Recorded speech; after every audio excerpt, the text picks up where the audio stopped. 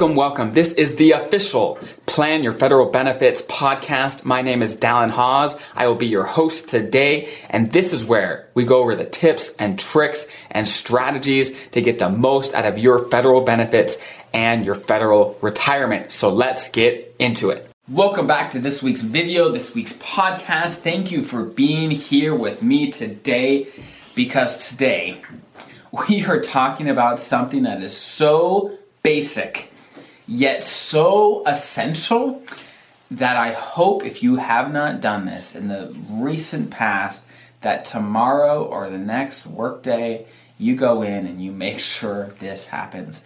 Because many people, unfortunately, have not done what I'm about to tell you today, and this has overruled their will. It has overruled a lot of other estate documents, that once they have passed, they lose complete control over some of their benefits and some of their assets if they don't do this correctly. So let's get into it. So if you haven't guessed already, today I'm talking about your beneficiary designations. And for those that aren't familiar with that, that is basically who you put as your beneficiary on when you, most of the time you did this right when you were first hired. So for your TSP, your pension, and your life insurance, your FEGLI, F-E-G-L-I, who did you put that will inherit those accounts if you were to pass away? That is what your beneficiary is. And these are so essential that they are updated consistently. Because like I said before, whoever is on that line, regardless if they're your ex-spouse, regardless if you love them, if you hate them, if their name is on that line when you die, they will be the one to inherit whatever that asset or benefit is, no matter what. You could have whatever you want in your will. You can have whatever you want in other estate documents.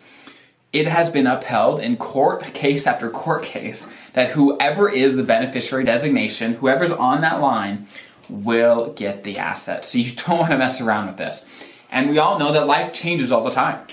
We get married, divorces happen, we have kids. Things happen all the time where we have to be constantly updating your beneficiaries to make sure no matter when or what happens, things are going to be okay, that your wishes as the federal employee are taken care of. There's been many cases where some ex-spouses have inherited things that the deceased would not have liked if they would have been alive. They would not have liked it, but because they failed to update these beneficiaries, they didn't have any say in the matter. So it's just a matter of annually, or whenever a life event happens, whenever you have a baby, whenever you get married, whenever you retire, whenever these big things happen, you just go in and check. It's not difficult. It's just a matter of consistently doing. It's not a huge task. It'll take only a few minutes. Maybe fill out a new form, whatever it is. Talk to your agency, talk to OPM if you're retired.